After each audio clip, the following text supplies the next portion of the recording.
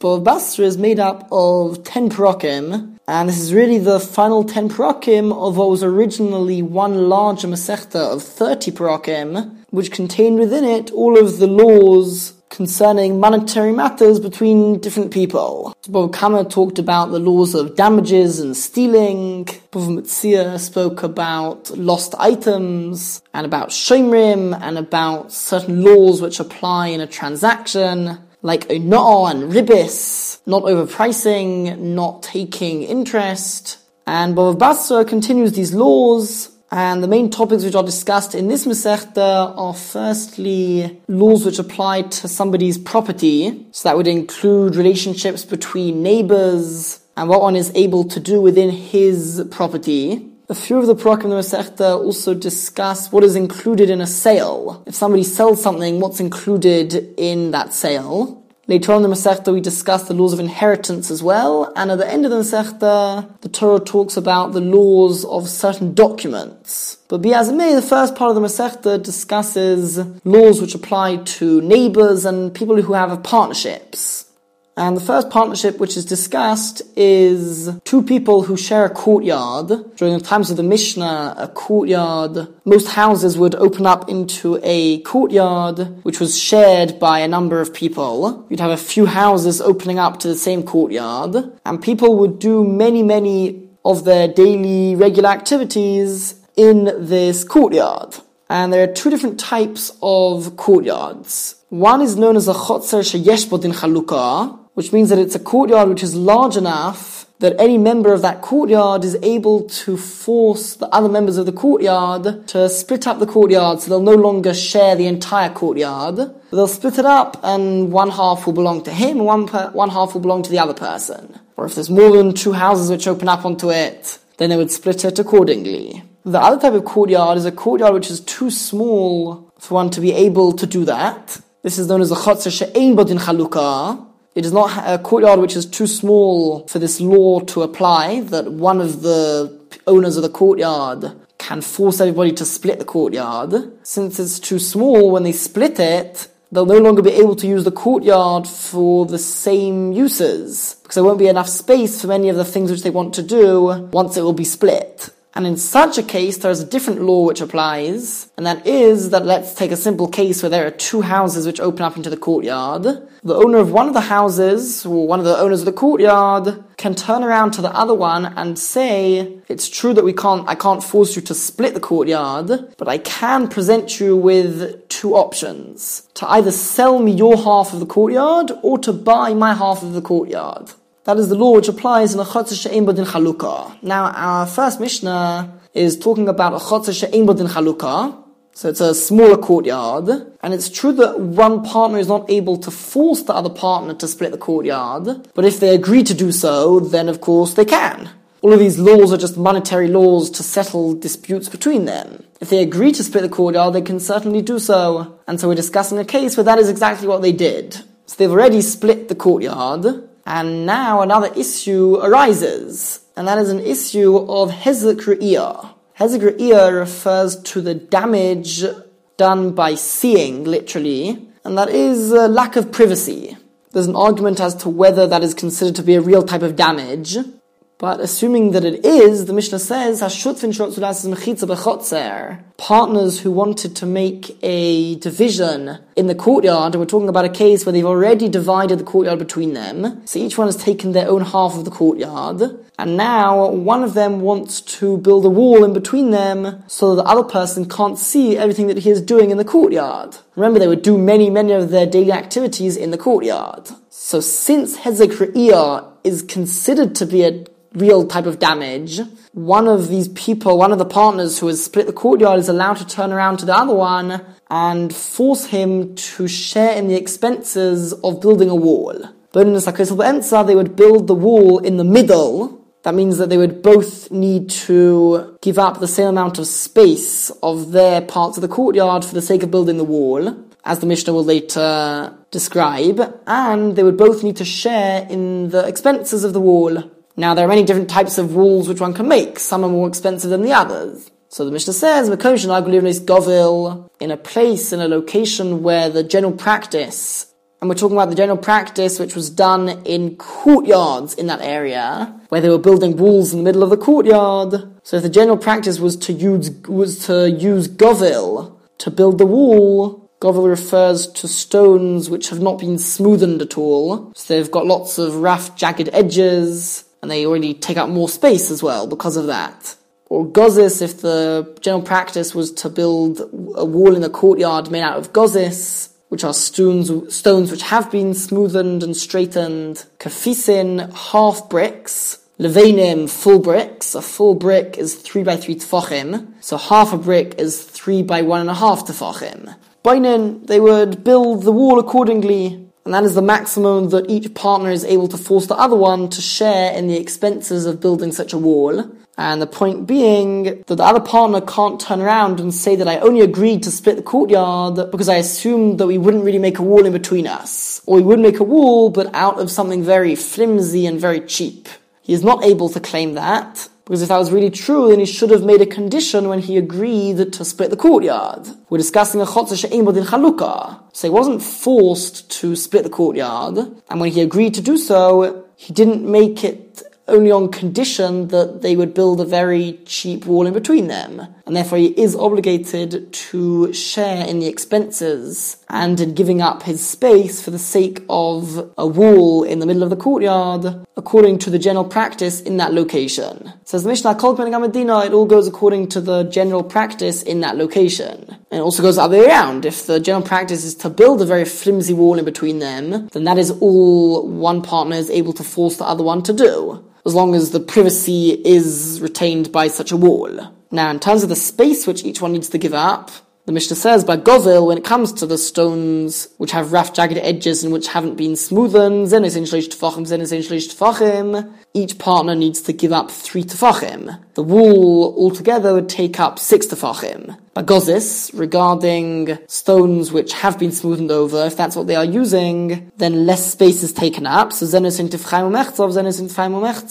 each one needs to give up 2.5 tefachim of their space in their half of the courtyard. Bakfisin, if they are using half bricks, so we said before, half a brick is 1.5 tefachim by 3 tefachim. So the width is 1.5 tefachim, and because that's quite a small width and they're half bricks, they would put 2 next to each other, and there would be cement, there would be a tefach of cement in between. So you've got 1.5 plus 1 tefach of cement plus another 1.5 tefachim of brick, which altogether is 4 tefachim, so zenos in tefachim, each one needs to give up 2 tefachim of their space in the courtyard. But when it comes to full bricks, which had a width of 3 tefachim, and there wouldn't be any cement going widthways, so zenos in tefach, each one needs to give up 1.5 tefachim of their space.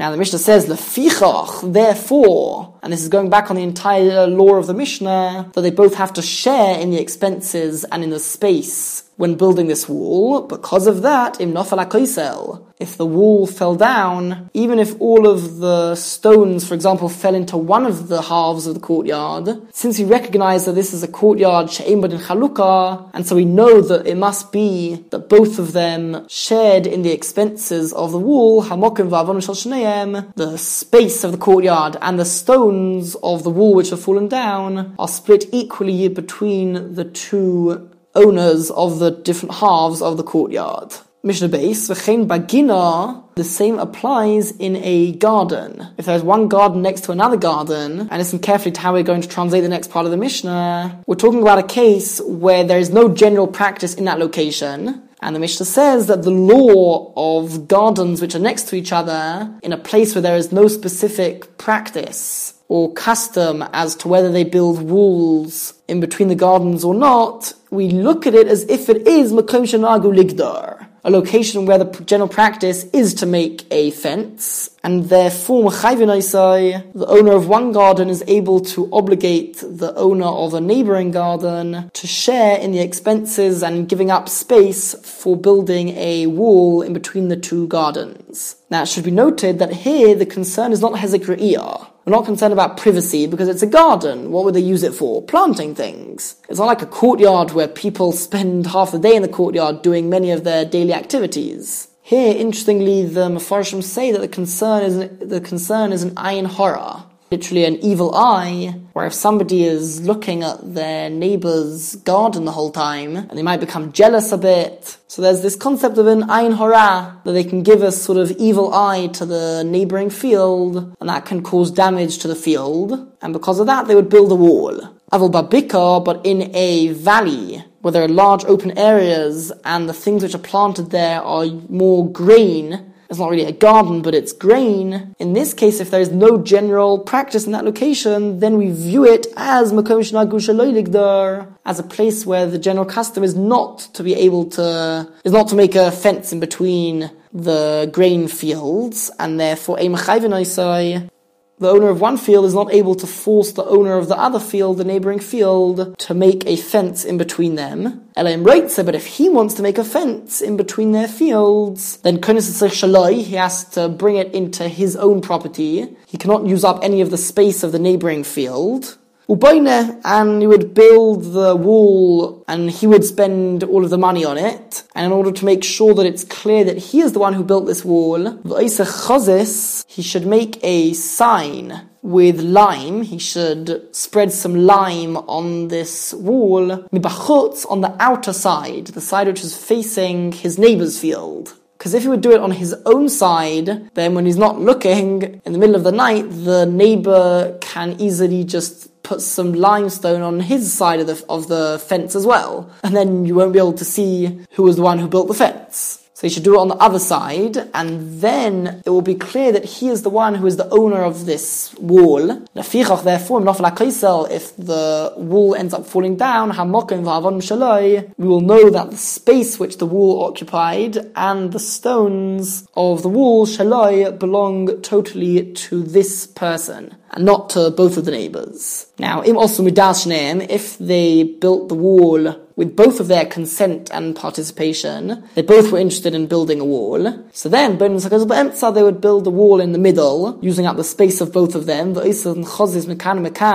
would make this sign with the lime on both sides of the fence, and therefore, if the wall ends up falling down, then they would know that both the space which the wall had occupied, as well as the stones of the wall, belong to both of them. Mishnah Gimel. This Mishnah discusses a place like a bikar, like a valley with lots of open grain fields, and it's considered like a place where the general custom is not to make fences in between the fields. And the Mishnah tells us that hamakif es chaveiroi mishleishu chaysav, somebody whose fields surround somebody else's fields. So let's say Reuven's fields surround Shimon's field, mishleishu chaysav, on 3 directions out of 4 of Shimon's field. So you've got Shimon's field in the middle, and Reuven's fields border Shimon's field on 3 sides out of 4 of the sides of Shimon's field. V'godar, and he made a fence. Reuven made a fence as far as Shoina, Eves Hashni, Eves Hashlishes, on the 1st, 2nd, and 3rd side of Shimon's field. Meaning on all 3 sides that the fields are bordering each other, Reuven built a fence. So it now emerges that 3 out of 4 of the sides of Shimon's field have a fence there. However, since it's a location where the general practice is not to build fences, Reuven is not able to obligate Shimon to share in the expenses of the fence. However, if his fields would surround Shimon's field on all 4 sides, and Reuven will build a fence on all 4 sides, then he would be able to force Shimon to pay, because now Shimon is benefiting from these fences not only in terms of privacy, or whether the other person can see or not, but now his field is totally protected from animals and the like from entering into his field. So he is 100% benefiting from these fences, and therefore he would need to pay. Just if there's only 3 out of 4 of the sides, so then animals can still come in on the other side. So he's not really fully benefiting from the fences yet. Now, in a case where there is a fence on all four sides and he doesn't need to pay for half of the cost of the wall which was built. Rather, he would need to pay for half of what it would cost to build a relatively flimsy wall, which would be enough to do the job of stopping animals to come in. So even if the other person built a very expensive wall, Shimon would only need to pay for half of what it would cost to build a relatively weak and cheap wall, because really that's all that he needs, so he can claim that that is all that he is benefiting from. However, Rabbi Yossi says, if Shimon got up and made the same type of fence on the fourth wall as Reuven had done on the other three walls. By doing this, he's now shown that he's very happy with that exact type of wall which was built around the other three sides, and not just the very flimsy type of wall. And so in this case, Megalgal Olav Sakol, we would literally roll onto him all of it, meaning he would now need to pay for half of the cost of the actual wall which was built on all four sides, and not just for half of the theoretical cost of a more cheaper wall.